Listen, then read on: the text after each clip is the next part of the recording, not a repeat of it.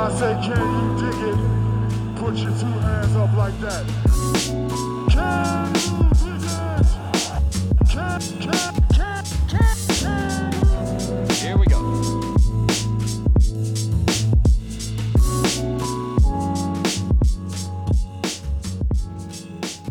We are back from quarantine with another episode of Can You Dig It, a podcast by SilverScreenAndRoll.com, hosted by yours truly, Christian Rivas, and Jacob Brood.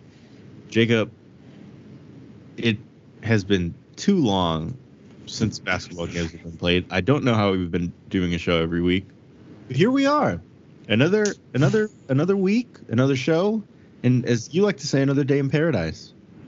Yeah, and this paradise is feeling like it's a lot closer to basketball than ever the last week or so.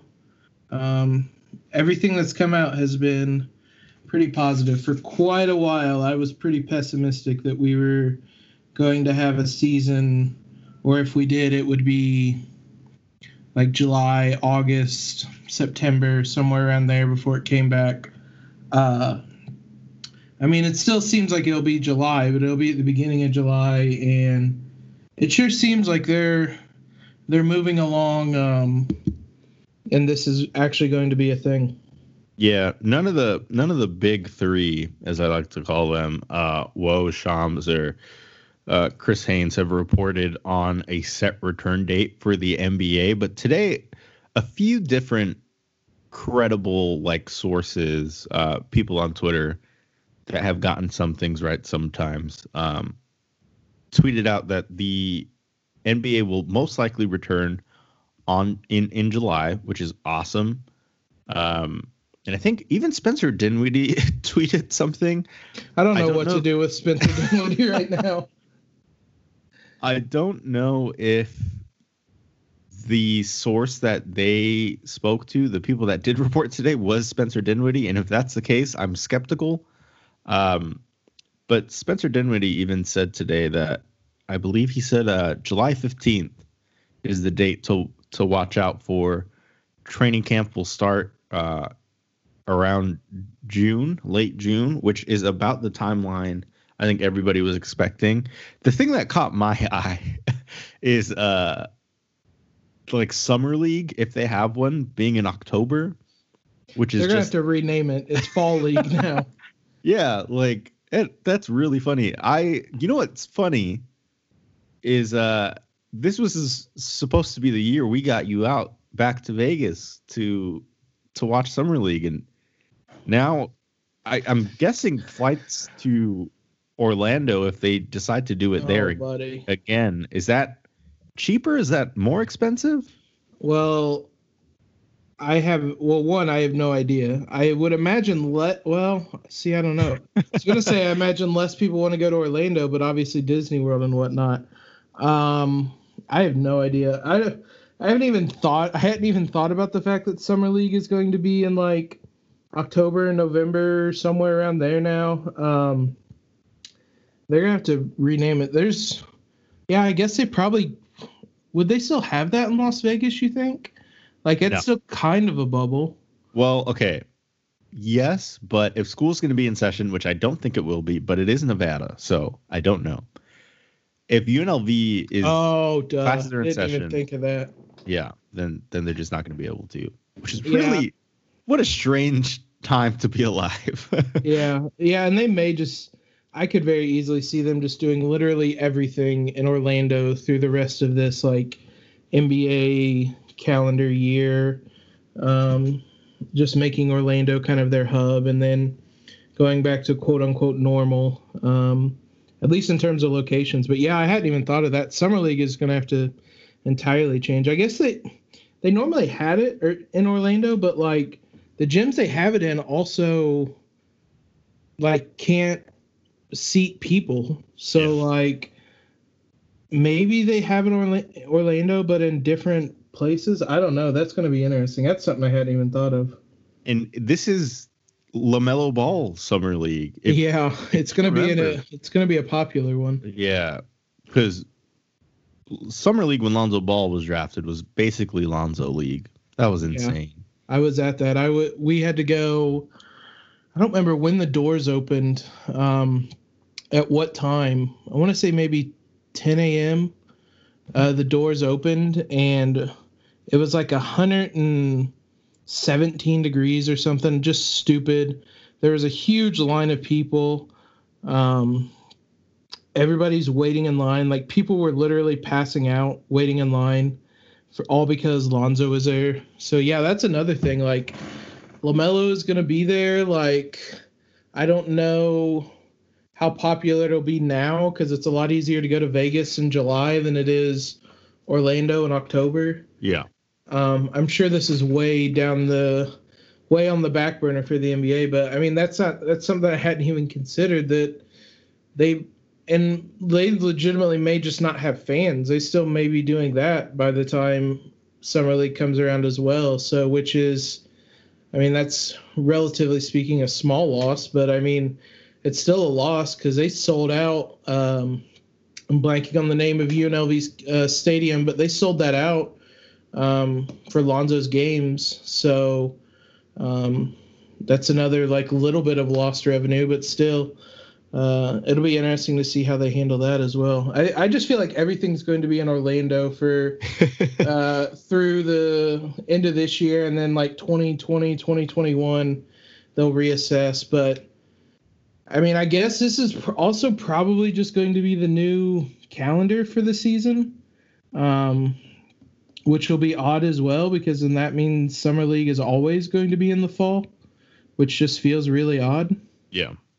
So I don't know. It's something I hadn't thought of. I've been for the league changing the calendar around, but it made sense in everything else. The Summer League's probably the one thing that it doesn't make sense for, because right now, just having it, I mean, literally in the summer, makes it easy for everyone to get there. And it's always a fun time going there, especially because it was in Vegas. Meet up with friends and whatnot and go hang out and watch basketball and stuff. So that'll be a bit of a bummer if that changes to the fall and Orlando as well. I mean, hopefully we have something to be bummed about and we're not still in here. Like, yeah. I mean, relatively speaking, it's not a bummer, but yeah. Yeah, it is. This is so weird. Talking about basketball is very weird. But like you said, it does sound like the league will be back for sure eventually. I think there's still a handful of hurdles they have to clear. I think Jared Dudley took all of the air out of any excitement anybody had for the league returning when he said, well, you see, the bubble isn't exactly a bubble. People are going to be able to leave, which isn't a bubble at all. I don't know if you've ever tried to go through a bubble. It pops. It's not how it works. Doesn't make any sense. I read his quote and I'm like, does Jared Dudley know what a bubble is? Like, I don't think we're talking about the same type of shape. When I heard Bubble City, my mind immediately went to the dome from the Simpsons movie. And I thought, like, of course it's not practical, but that's just what my mind went to, is like, nobody gets in, nobody gets out. Unless... Which is how bubbles tend to work. Yeah. So... I mean, we'll see how that plays out. I could see several scenarios where that just doesn't work out if they aren't cautious. But, I mean, from everything we've heard, they're trying to be as smart about this as possible. Keyword trying, just the same way we try to do a podcast.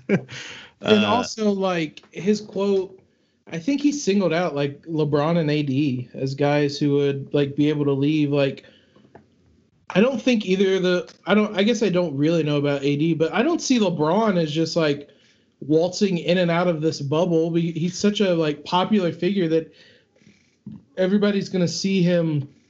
If he leaves this bubble city, everybody's going to see him leave, and then he's going to take a lot of flack. And like, nothing about that quote or those quotes he gave made much sense to me.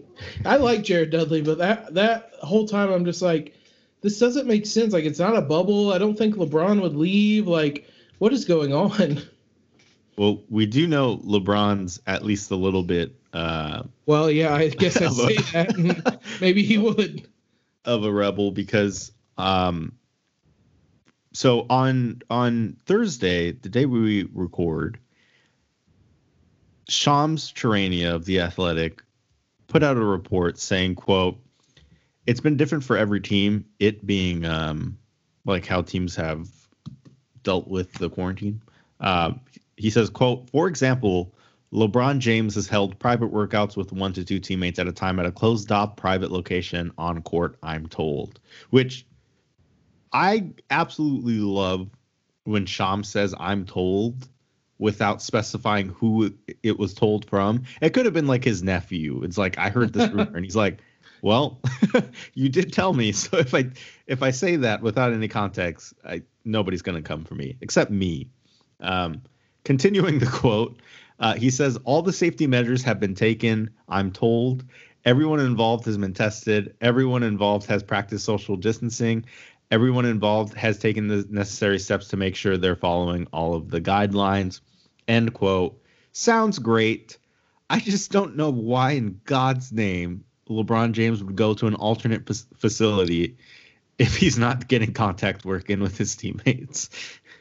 It all just seems odd. Like, why did it come out? I don't know why LeBron would do it. Like you said, like there's no benefit of him staying 6 feet apart from whichever teammates were there and like shooting in a gym together. Like, it's not like they were playing 3-on-3 or something. Like, it wasn't like they were scrimmaging or doing any drills like that. Like, if they say all of the social distancing and whatnot, all those practices have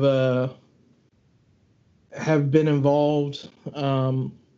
Yeah, I don't know why he needed teammates there. Like, I guess I could understand if it was like a personal gym and he was saying like, hey, you guys can come here and work out. Maybe that's what they meant, but I mean, that quote certainly doesn't seem like that was the case. So yeah, I don't know why. I mean, that was the biggest thing when I read it, and I was just like, who let this get out? Because Clutch is usually pretty good about how, like, what messages come out and how they're perceived and whatnot. So I don't know who let that get out or why, but yeah, that was an odd one. Like, I don't know why they would do it. It just seemed like a very unnecessary risk.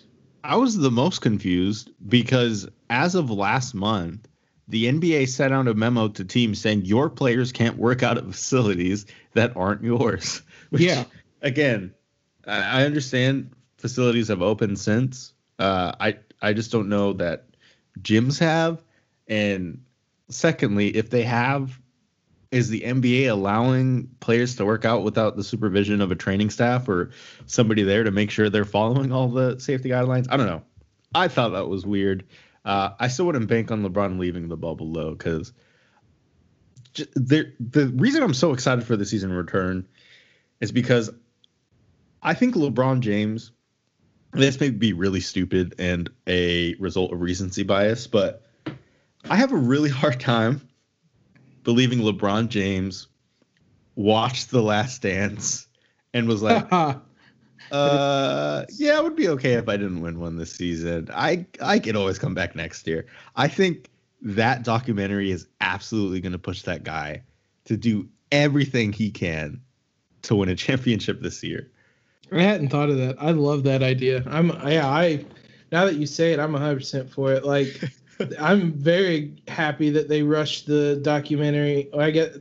They moved up the time that it was going to show, but yeah, I'm very happy now that they did that, because yeah, that was everything about that from Michael Jordan's standpoint was very strategically timed. He like okayed the documentary reportedly during the Cavs parade, and I mean, obviously they couldn't have foreseen the situation it came out with, but like having it come out when literally everybody is at home, like the ratings that I didn't see for the last couple of episodes, but the ratings the show was doing was like just massive compared to other documentaries, compared to sporting events. It was massive.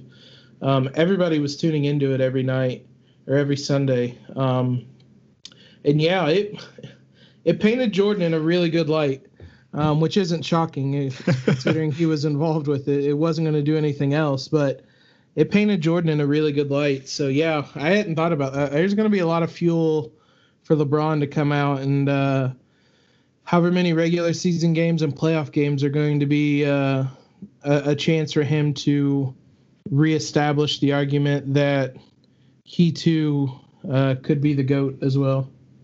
What I think what would have set LeBron off, other than the fact that Justin Timberlake was in the documentary and he wasn't. Yeah, that was really Timberlake was only in it for like that one brief Air Jordan part, wasn't he? Yeah, I thought that was weird. As an aside, he did an interview with Uninterrupted right after that, and some of the quotes he had about Michael Jordan were just so endearing. Like, I know people, rightfully so, made a lot of Kobe Bryant and Michael Jordan's relationship and how much Kobe Bryant idolized Michael Jordan. LeBron James idolized Michael Jordan just as much. It's just, for some reason, that relationship was just never there. Whether it was just a product of, Kobe and Michael playing together, which is why they had that relationship, or Michael just looking at LeBron as the next guy and saying, yeah, I don't want any part of that.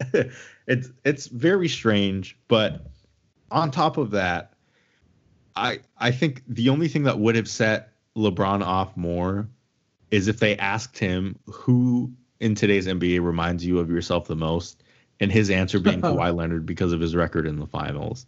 I think LeBron would have come back with a full-on beard and looked like an absolute, like, I watched Avatar: The Last Airbender. I rewatched it this past weekend. He would have come back looking like Boomy, Aang's friend. He would have. My point is, he would have come back like a madman, and I would have put all of my money, all the money I had saved on the Lakers winning it all. He would 100% enter, what do you call it, Zero Dark 30, Yeah. when he just went quiet on social media. I don't remember what season it was. I think it's been every season for the past, 4 seasons. That might be the case, yeah. So, he wasn't silent during the playoffs last year. But before that, yeah, that I never paid that much attention. So maybe it's just a yearly thing. 100%, regardless, it would have happened this year. Zero Dark 30. There would have. I mean, there definitely still will be, I think, some quips and whatnot. He'll throw some little jabs out there because, yeah, I mean, everybody is looking at, after that documentary, is like, yeah, MJ is definitely the GOAT now. When, I'm trying to think, it's been about 2 months since the season's ended, a little bit more than that. After those Clippers and Bucks games, I think he would have gotten a vastly different answer about who was the GOAT, because LeBron, I mean, we don't have to explain it too much, but LeBron at his age, doing what he was doing, looking like he was going to make another potential run at an MVP. It's wild how much the narrative will change in 2.5 months. And I'm sure LeBron will point that out as well. I hope it changes back in one direction in roughly 2 months. What month? Oh my God, we're only in May, Jacob. Yeah, it's going to be a lot more. 2 months the season will start. It's going to be a lot more than that. The problem is, even if LeBron wins this title, and this is probably going to be the case with every team, instantly going to be an asterisk on this title. Yeah. Which, to a certain degree, I can understand. Obviously, the season having a pause in the middle really throws everything off. It's definitely going to be a different title, but yeah, the minute if LeBron wins it, the first thing everybody's going to say is, well, this one doesn't actually count as a ring because of all the situation going on with it. And that's going to be the argument no matter who wins. But yeah, that'll be the first thing I think people will run to if he does win it. That's incredibly lame. The thing I'm most interested in seeing, and I hope to God it doesn't happen, but how funny would it be if the team with the youngest legs just made it to the finals? Like the Grizzlies and just say the Orlando Magic. That would be something else. Or I don't know how many regular season games they're planning on, because If the Pelicans make it in the playoffs, they're going to be a problem. Like, absolutely. But the problem is gosh, I don't even know how many games back they are. I think 3.5, 4 games back. A bunch of teams are. But yeah, I mean, there's going to be a certain kind of advantage to those younger teams because they're always ready to go, whereas the veteran teams are going to kind of have to ramp things up again. I don't think it'll be enough of an advantage for like a 1-8 upset. I certainly hope not, since we'll probably be the 1 seed. I don't think it'll be enough for that, but they're going to be a little more friskier probably than normal because of that. We're going to talk about the season ahead that will definitely be back soon, hopefully. Knocking on wood. We're going to try to rank the most important players on the roster in descending order, 15-1. Who is most likely, I guess, help the Lakers win a playoff series? So that'll be us when we come back. Well, as we noted at the top of the show, the NBA is looking to make a comeback, and it looks like it will, given all of the restrictions that have been lifted in states and teams being allowed to practice again. The venue for the season return seemingly being put in place in Orlando at Walt Disney World's, I think it's called the Worldwide Sports Complex, something like that. You could have told me anything, and I would have believed it. Either way, games will be played again, and when they do, the Lakers will be hoping to compete for a championship. They look like they were on the track to do so before the season was suspended, beating the Bucks and Clippers in back-to-back games, going into the suspension with a 49-14 record, which is just second to the Milwaukee Bucks for the best record in the NBA. 5.5 games ahead of the LA Clippers in the Western Conference and 7 games ahead of the number 3 seed Denver Nuggets. Pretty good, I'd say, Jacob. It's such a shame, man, that I mean, I know this has been talked about a lot. The Lakers are peaking at the perfect time. They were going to make a run at Milwaukee and that top seed, and man, I'm going to obviously be glad basketball's back, but that's always going to be a big what if unless this season ends in a title. Other than that, it's going to be a huge what if the season never came to a halt, because it sure seemed like the Lakers were shifting it up one more gear that the rest of the league didn't have. Yeah. When I rewatched that Milwaukee game the other day, I think that Clippers game felt like a bigger win. But watching what LeBron James did to the Bucks, and particularly Giannis, in that fourth quarter of that game, in rewatching it like 2 days ago, I was just like, Jesus Christ, how old is this guy? And is this the best Giannis can give him? Because if it is, I think it'll be a 7-game series, but I think the Lakers, looking the way they did that night, probably have a good chance. Granted, the Bucks didn't have George Hill, and George Hill murdered the Lakers the first time around. He's shooting like 60% from 3 or something outrageous. Really, really good. And I think somebody was talking about this on Twitter this week about how teams that are relying on 3-point shooting are probably going to suffer the most because players need to get their legs back under them in the rhythm. Which in that case, the Lakers are in luck because they have like some 3-point shooters, but they definitely aren't as reliant on it as a team like the Milwaukee Bucks or Houston Rockets. So I guess you can look at that as a plus side, but we can get into that another time. We do have a list of players to get into, starting at number 15. Jacob, I'll let you kick things off. I don't want to say who do you think is the least valuable player going into the final stretch of the season, but who do you have at your number 15 spot? I mean, 15 and 14 are basically however you want them to be. I put THT at 15. Right. I mean, I don't know that he's played this season. He's played 2 games. A total of 5 minutes. Yeah, that's why. He's not going to be a factor. He He's basically a third two-way guy. I also put Taylor Horton Tucker. I think, actually, no. I was going to try to make a case for it, play devil's advocate. I was going to say, I think if Dion Waiters wasn't on the roster, I'd put him a little higher because injuries do happen. And in an emergency scenario, he could play some point guard. I don't want to see that scenario, but in theory, it was possible. But yeah, I mean, you look at the depth they have with the combo guards on the roster. Dion Waiters is definitely getting those third string, if not fourth string, backup point guard minutes. So yeah, Taylor Horton Tucker, no disrespect, but you are ranked number 15. At 14, I'm going to sound like a hater saying this, so forgive me. But I have Rajon Rondo at number 14 for players and their value. So here's the thing. We interpreted this differently. Yes. Because I have Rondo much, much higher. My logic is that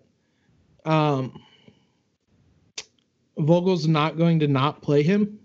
Like, he's going to be on the court. So him playing well is very important to the team. I have Rondo at 7th, just based on that logic. Like, spoiler alert.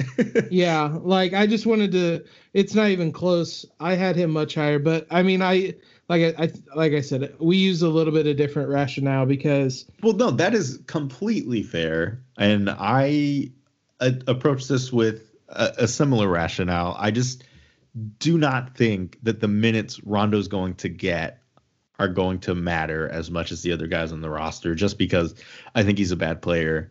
And when I said I'm going to sound like a hater, it's because I am a hater.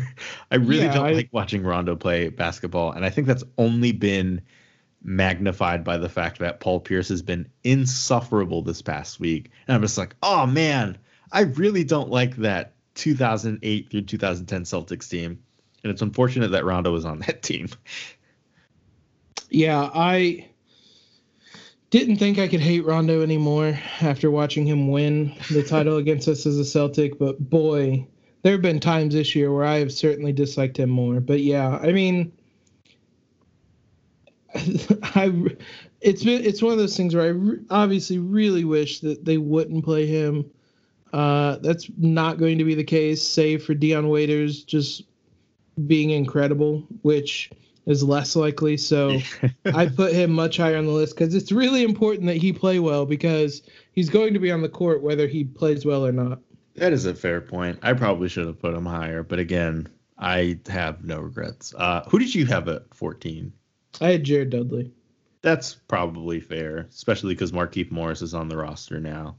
At 13, I had Quinn Cook. Similar to your reasons for having Rondo so high, I just don't think he's going to play much. Mm-hmm. And in the spot minutes he does play, from what we've seen this season, he's just not the guy that is going to catch fire in a hurry like he did just last year in the finals. So for that reason, I have him at 13. That's who I had as well. I've been a little almost disappointed because I thought he was a really good signing when they brought him in. Maybe it was just recency bias because watching him shoot really well in the finals. But yeah, I mean, he's shooting 38% from three. He probably needs to shoot closer to 40% to get more minutes because he's such a negative defensively, and he's really a one-dimensional offensive player. But yeah, with so many other guards on the roster, I don't see him really playing. So yeah, I had him at 13 as well. At 12, I had Jared Dudley just because I can't justify putting him any higher than that, and that's literally my only reason. Yeah. 11 and 12 for me were kind of interchangeable because I have Dwight and JaVale. Because both of them have played well, so it's a little weird to put them this low, but especially with Keith on the roster now, the Lakers have so many options at the 5 that it's not all that important that they play well. Them playing well is a huge bonus, but like if one or two of them are having an off night, there's enough other guys that can step in. So I had JaVale 12th and Dwight 11th. I had JaVale 12th, and then I had Dion Waiters 11th, just because I'm not confident Dion Waiters is going to be great. And even if he is, I don't know if the minutes will be there for him to do what he needs to do. So I had him pretty low. I can see a scenario where Dion Waiters is valuable because they really need that ball handler in the second unit. Yep. And Rondo just isn't that in terms of like shot creation. So I can see his value theoretically, practically with the guard rotation and with some guys I have higher up on the list. I have Waiters a little lower than is probably like logical to do so. I full disclosure, kind of forgot Dion Waiters was on the team until we started doing this. Because he obviously never played. Was he even on the bench for either of those? Yeah, any of those games? Was not active. It's funny because literally the day before the season was suspended, the South Bay Lakers announced that he was going to be suiting up for them and playing a game. Dion Waiters was going to shoot like 80 times in the G League, and the coronavirus robbed us of that moment. So obviously for that reason and like many more, I strongly dislike the coronavirus. That's the official stance of Can You Dig It? Coronavirus, bad. I second that. Yeah, but yeah, it was he has not played.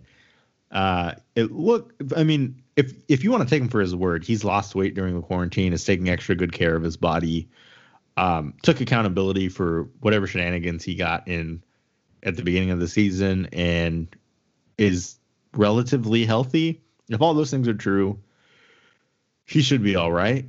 But again, we haven't seen anything, and from what we have seen this season, last season, it would be surprising a little bit to see Dion Waiters come in and make an impact.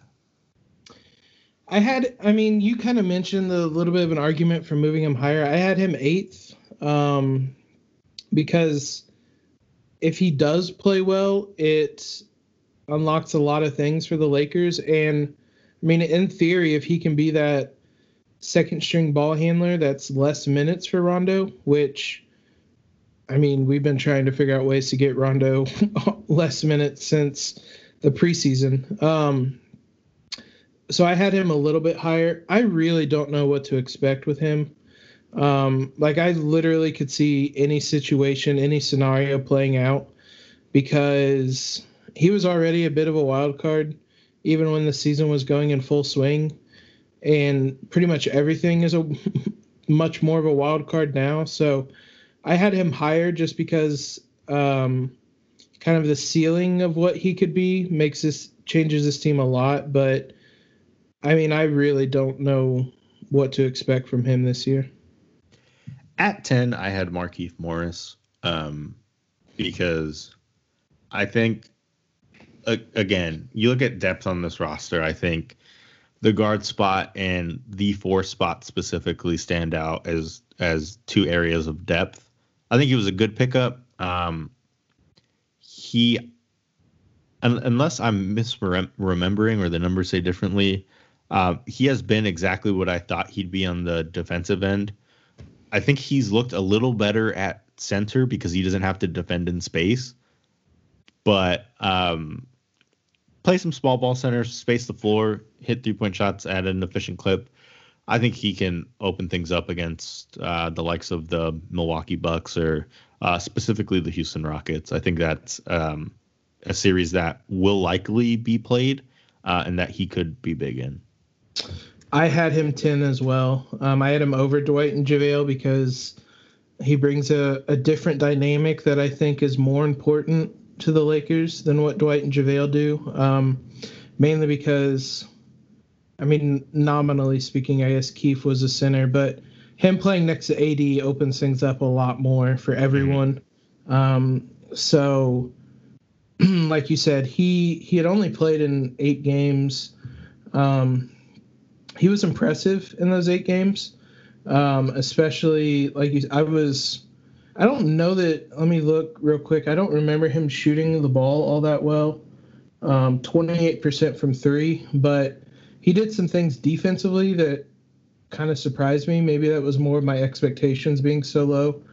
Um, but yeah, if he's able to provide the Lakers with that spacing, with that 3-point shooting, it changes a lot of things. He's actually, in his 8 games, he has a 101.5 defensive rating. Only Caruso and technically Quinn Cook have better defensive ratings, which one of those is a surprise. But yeah, now obviously small sample size and whatnot. But yeah, he's been good defensively. And if that can hold, I very easily could see him closing games for the Lakers in the playoffs, and that'll be really important. Yeah, having a stretch four is nice. I think ideally Kyle Kuzma would have been that. We'll talk about him a little later or soon. So depending on where you have him, I meant. God, where are we at? Number 9? 9. Yeah. I have Dwight Howard, and I understand this is a little high to have a center, but my logic is the type of coach that I've gathered Frank Vogel is he's going to lean on guys that he trusts quite a bit. And I think with the way Dwight's played this season, with how mature he's been and the way his body has responded to playing like a 20, I think he's averaging 19.2 minutes per game this season. In that role, I think with everything he showed, Vogel might be more willing to play him those heavy minutes over somebody like JaVale, who, for as good as JaVale has been at times this season, Dwight Howard would be the starting center, in my opinion, on this team if JaVale McGee was more capable of defend or anchoring the second unit's defense. So my play here, the reason I have him so high is because I think Dwight Howard, as you know, was once a very good player, and has a higher ceiling to have a big game or come up with big defensive plays down the stretch in a playoff game. So that's why I have him high. There's definitely an experience factor that will probably come into play, although JaVale also has a fair amount of playoff experience. But yeah, I have Dwight. I had Dwight up above JaVale because, I mean, I think Dwight's played better than JaVale pretty much all season. Though I do like him coming off the bench with those second units more. He's closed a fair amount of games this year. I've been really surprised at the athleticism he's shown this year. I thought he was pretty much physically dead and gone, to be honest, especially with all the back injuries he's had, the injury that kept him out for essentially a whole season. He obviously looks nothing like old Dwight, but he's had a fair amount of explosive plays, either dunking or protecting the rim, stuff like that. He's a little less, I don't know of a nice way to say this, a little less erratic, I guess, than JaVale, a little more dependable. So yeah, I would definitely have him as one of the more important big men for the rest of the season, because he's going to play a lot. He's going to play in a lot of big moments. And, I mean, him and AD on the court together have been just swarming defensively. Yeah, I'm not counting on him playing big minutes because I don't think there are a lot of teams you can play Dwight heavy minutes at center, just because of the way the league has evolved. But you look at a potential playoff series against OKC, or if the Lakers can find a way to use their size against the Houston Rockets as opposed to playing small ball with small ball, then great. And I think that's a scenario where Dwight comes in and makes a bigger impact than a lot of people expected him to make. At number 8, I have the GOAT, Alex Caruso. So we are at 8, right? Yes. I'm not crazy. Okay. Yeah. I have Alex Caruso at 8. I had just the run of all the guards. I had Avery Bradley at 9, and I had Caruso at 6. But I mean, pretty much every guard is virtually interchangeable. I think, at least the way I ranked them. It's just they all bring different things to the table. Um, Avery Bradley brings probably the most, aside from Rondo, the most experience in that backcourt. And definitely the most experience for the starters in the backcourt. He, again, another, I mean, I feel like there's so many people that have surprised me this year on this team. Another guy that's been surprising, a little bit of hot and cold from 3. Fortunately, he was really hot against the Clippers. But his his defense has definitely dropped off quite a bit from his heyday, but he's still smart enough, still athletic enough to cause some problems.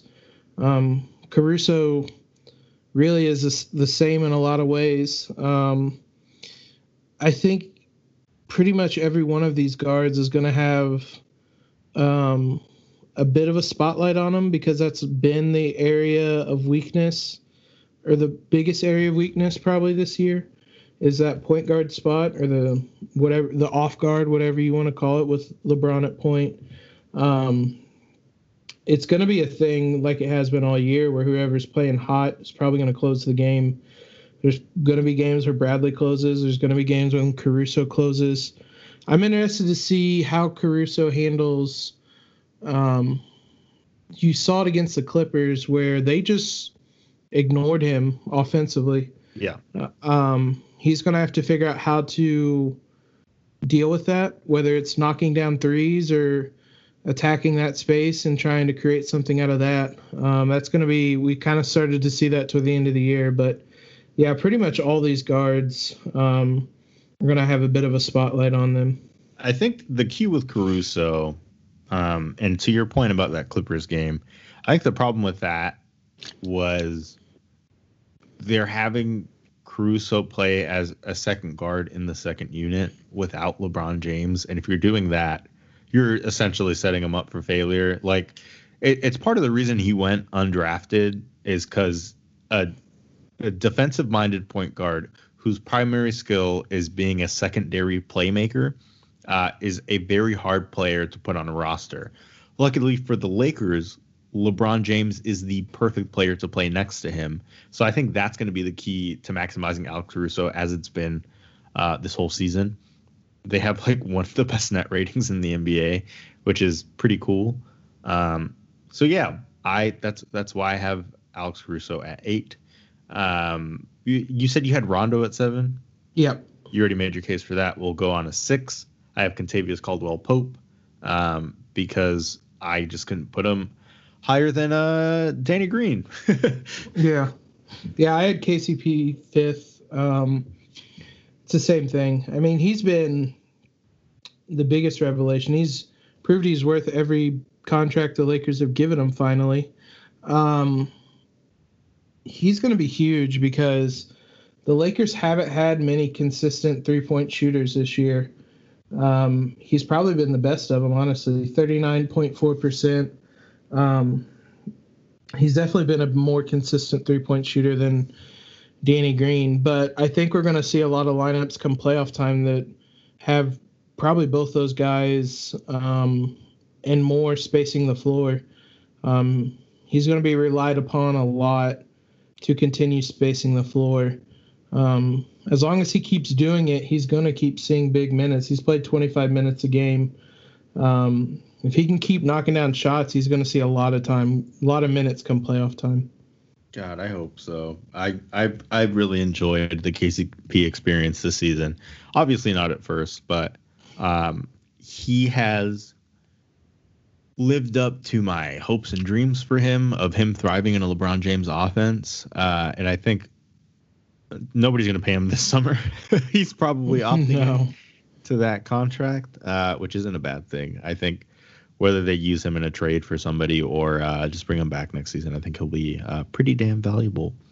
At 5, I have Avery Bradley because I think he, before the season suspended, was another guy who was just looking like exactly the player the Lakers needed him to be, a defensive stopper, which I want to preface that with there are matchups that his defensive style works in. Like, he's definitely a one-on-one defender, and I think the Lakers need that in a series against, the Rockets or the Mavericks, whoever they have to end up playing. So that, for that reason, I think that's good. But I'm more referring to the 3-point shooting. He was knocking down 3-pointers like crazy before the season was suspended. And I think we've talked about it on the show before, but it really is just about him trading those long twos for 3-pointers. And if he's doing that, then he is the perfect point guard to play next to LeBron James.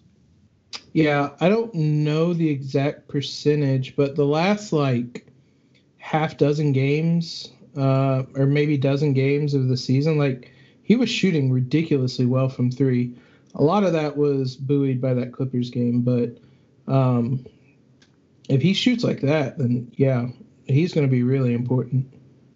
Yeah, he was shooting. I'm trying to pull it up right now. Yeah, he was shooting 35.2% on 5.4 attempts per game, which isn't as high as I remember. So maybe it was only because I used the last 10 games. If you use the last 5 games, which is obviously a much smaller sample size, he was shooting 37.5% on 6.4 attempts per game. Again, not incredible, but better than when he was shooting at the start of the season. And there were just games where he was catching fire from there. So yeah, if you go the last 16 games, it's 5.5 attempts per game, and he's shooting 44.3%. That's pretty good. Yeah, I would settle for that. Yeah, it really is just about him having at least one of those games in the season. And I think we'll touch a bit more on this as we get higher up, but it really is just going to be that third star is going to be by committee every game. It's always going to be somebody different. I don't know if there's any one player on the roster that I think is going to be that number 3 option on a night-to-night basis. But if there was, I would bet it's my number 4 option, and that is Danny Green. Not because he's especially valuable with the ball in his hands as a dribbler, but I do think he is the guy that the Lakers want defenders to play off of when they send double teams to LeBron James and Anthony Davis. If Danny Green is knocking down 3-point shots at a ridiculous rate like he did last season, at least in the regular season with the Raptors, the Lakers are going to be a tough team to beat. I had Green 3rd, but I mean, I would think you probably have the other person. I have 4th at 3rd as well. But regardless, I put him a little bit higher because he's going to be really important defensively, obviously. He's probably, on most nights, going to take the best wing player on the opposing team, which is going to be really important come playoff time. And then, obviously, they're going to need his 3-point percentage to pick up.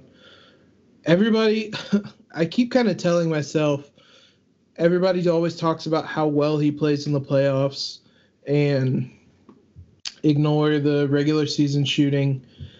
Man, I hope so, because he's been a bit disappointing, I would say, this season. He's only shooting 37.8% from 3, which, I mean, on this Lakers team is high, but that's a 3rd best behind KCP and Quinn Cook. But considering what they paid him and I guess what the expectations were, you would hope it's a little bit higher. So hopefully this has been a nice time for him to reset, though I don't know how much time he's had to reset because he's been on podcasts every day during the quarantine. But hopefully it's been a nice time for him to kind of reset, and hopefully we see some of those versions of him from the playoffs of years past. I couldn't have said it better myself, Jacob. At 3, I have Kyle Kuzma. Yeah. And this is a bit of of a fanboy play by my part because I really want him to do well. I've made it no secret on this podcast. But aside from that, I do think Kyle Kuzma has the most potential to swing things one way or the other for the Lakers, because depending on how they use him and how many minutes they play him, who they play him with, Kyle Kuzma is a guy, and I stand by this. Kyle Kuzma is a guy that can lead that second unit and take over games against bench units. I stand by that firmly. And if he's not going to do that, at the very least, the hope is he'll be that wing defender on the three when the Lakers play big teams like the Clippers or the Bucks. At the very least, if he can do that, he's easily the third most valuable player on the roster. And he needs to hit 3-pointers, but I've kind of given up on that this season. He's definitely capable of swinging a game in the playoffs. I mean, at his best, he's honestly probably capable of swinging a series if he gets hot for a handful of games. I don't know that he's really gotten hot for a handful of games this season. No. Not a string of them, at least. So that might be also wishful thinking.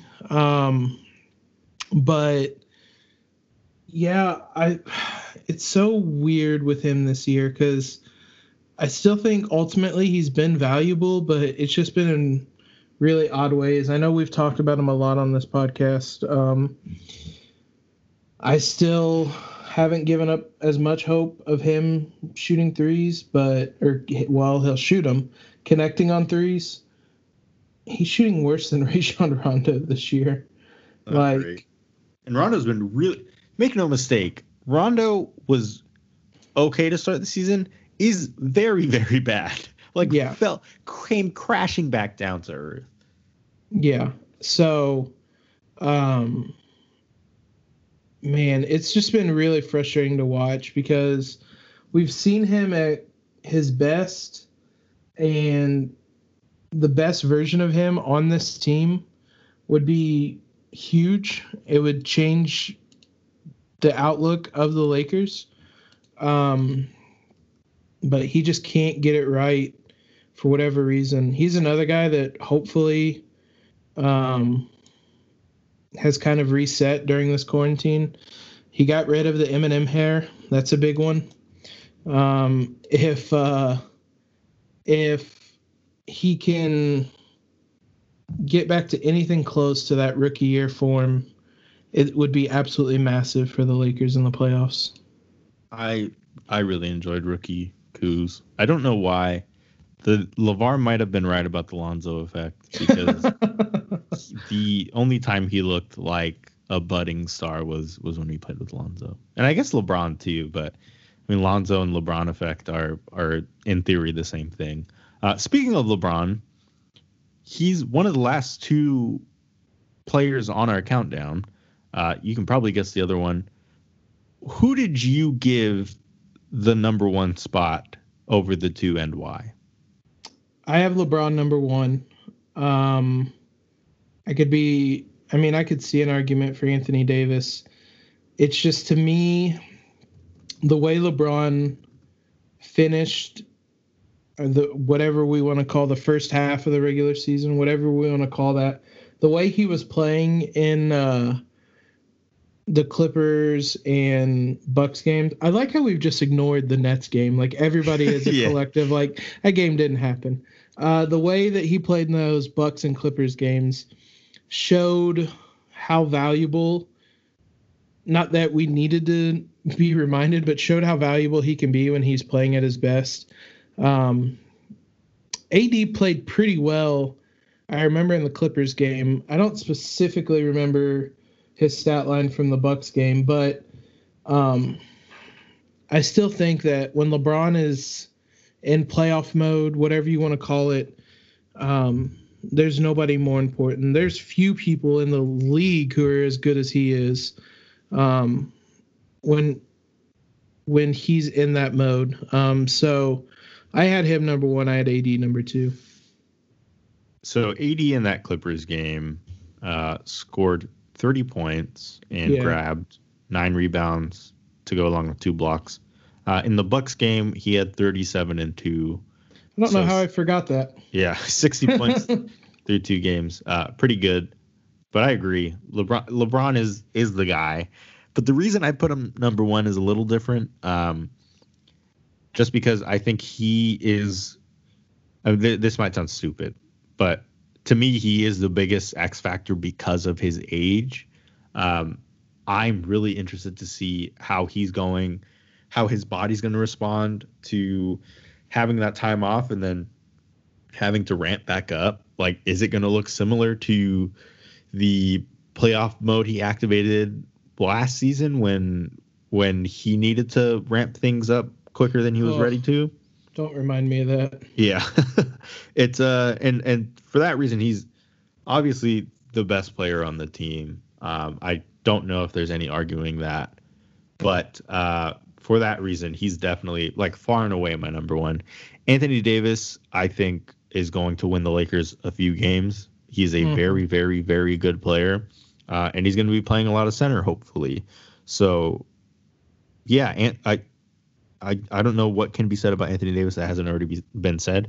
I think the games against the Bucks and the Clippers were the first time all season I had like opened my jaw and thought, wow, LeBron James and Anthony Davis are on the same team. Who is going to beat them in the postseason? And that was especially true of LeBron, because when LeBron took over in the fourth quarter of both of those games, I was just like, yeah, this is the guy that I just got so frustrated watching in the postseason, just because at a certain point, LeBron just became that guy that was fun to root against because of how good he was. And I'm happy that I get to root for him now. You made an interesting point with LeBron and his body, because it's something that he brought up as well. When I'm trying to think, was it the Road Trippin' podcast maybe, where he talked about basically how his body was reacting to the quarantine, because that this time of year is usually when he's ramping up to the playoffs. His body's not used to resting at this time, although maybe it should be after last year. But so it'll be interesting to see how his body reacts to ramping back up. I mean, that's going to be something that pretty much every veteran player is going to have to deal with, because this is just a supremely unique scenario. But yeah, I think with AD, you pretty much hit what the point I was going to make, in that those last 2 games, well, the Clippers and Bucks game, were the first time this year where both of them played well together against a really good team. I remember AD played really well against Milwaukee the first time. They both hadn't played well together, though. And that, to me, was also the first time we're like, holy crap, who in the world is going to be able to stop these two when they're playing like this? And even then, still, like, the thing I keep going back to is they still don't run a lot of screen and roll, which I think is going to be they've done it more as the season's gone along, but I still think that's going to be the most deadly kind of play type that they'll use, and maybe they only use it sparingly when they really need it, kind of a break in case of emergency type of thing, and because they know how effective it is. They don't want teams game planning for it. But I know AD was starting to really hit threes as well down the stretch. And if he's able to do that and stretch the floor as a pick and pop guy on those ball screens, like, ball game. Like, there's literally, it's already going to be really hard to stop a LeBron AD pick and roll. And if he's going to be able to knock down threes consistently, like, it's done. Like, there's no way you can defend that. Oh, yeah, because he was another guy before this season was suspended that was shooting pretty darn well. See if I can pull it up very quickly. I think he was last 10 games. Was shooting 41% from 3 on 4.3 attempts per game. Again, pretty good. Hope that sustains in the regular season. And with that, Jacob, we are done with our countdown. That took much longer than I thought it was going to take. But I'm glad we were able to talk through all of our points without, getting in the way with the time constraints. I don't have anywhere to be. I'm here all the time. Yeah, I don't have any plans going on right now. So, and I assume most people listening to this probably don't either. So thank you for listening. And somehow we made it through another podcast without live basketball for 2.5 months now. Oh man. Hopefully, if all goes to plan, we'll only have to do this for another 2 months, and then we'll have actual basketball to talk about. I'm both terrified of 2 more months of trying to find content, but also super excited. I'm so ready for. I woke up at like 8 a.m. last weekend to watch Bundesliga soccer just because I miss live sports so much. So I am so ready for more sports to come back. Yeah, I don't watch the Bundesliga anymore because Pulisic doesn't play for Dortmund anymore. So, but I get it.